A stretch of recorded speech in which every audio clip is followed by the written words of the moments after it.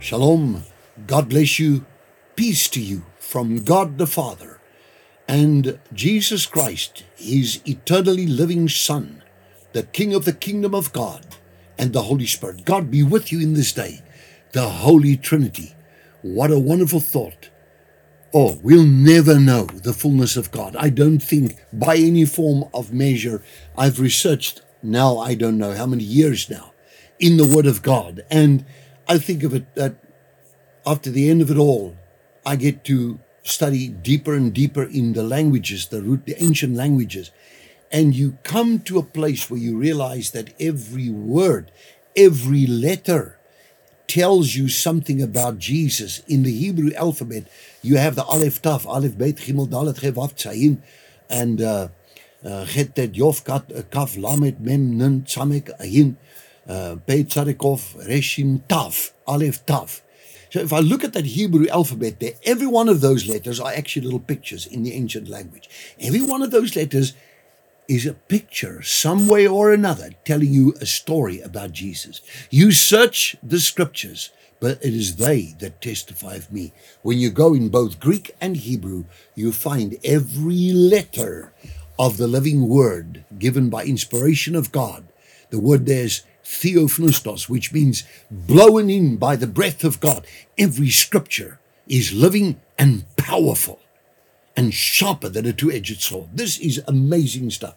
And you know what? The Bible tells us, therefore, I'm not going to stay very long on this, but it says here, do not be drunk with wine in which is dissipation. That means people start living recklessly and they get arrested because of that for traffic violations, and they have accidents. They kill themselves through, he says, do not be drunk with wine in which is dissipation. And so it says, but on the contrary, it says, be filled with the Spirit of the living God, speaking to one another in psalms and hymns and spiritual songs, singing and making melody in your heart to the Lord, giving thanks always for all things to God the Father in the name of our Lord Jesus Christ, submitting to one another in the fear of the Lord. Now, speaking to one another in psalms and hymns and spiritual songs. Think about that. Now, it's like I can look at that. I say to myself, I listen to people, what they say when they come close to me. I always listen to them. And so they reflect what's in their hearts.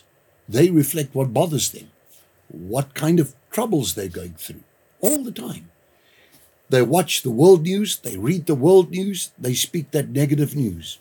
But you know what? The Bible tells us in Mark 11, verse 20, from verse 22, 23, 24, 25, Jesus said, have faith in God. Verily I say to you, if you shall say to this mountain, what mountain? The problem, whatever Goliath, whatever it is, be thou removed and be cast into the sea, and not doubt in your heart, but believe that those things which you say will come to pass. You shall have what things soever you say. Therefore, verily I say unto you, what things soever you desire, when you pray, believe that you will receive them, and you will have the petitions that you ask for. And when you stand praying, forgive if you have aught against any, that your heavenly Father may also forgive you your trespasses. You speak to the mountain, you believe in your heart, you pray it in the name of Jesus Christ, and God gives you a breakthrough miracle, even this day, in Jesus Christ's name. Amen. Did you enjoy that? We would like to connect with you and share much more with you. Just click on the link below and follow there, and it'll open up a whole world, a whole new experience of great things of God just to bless you. We love you.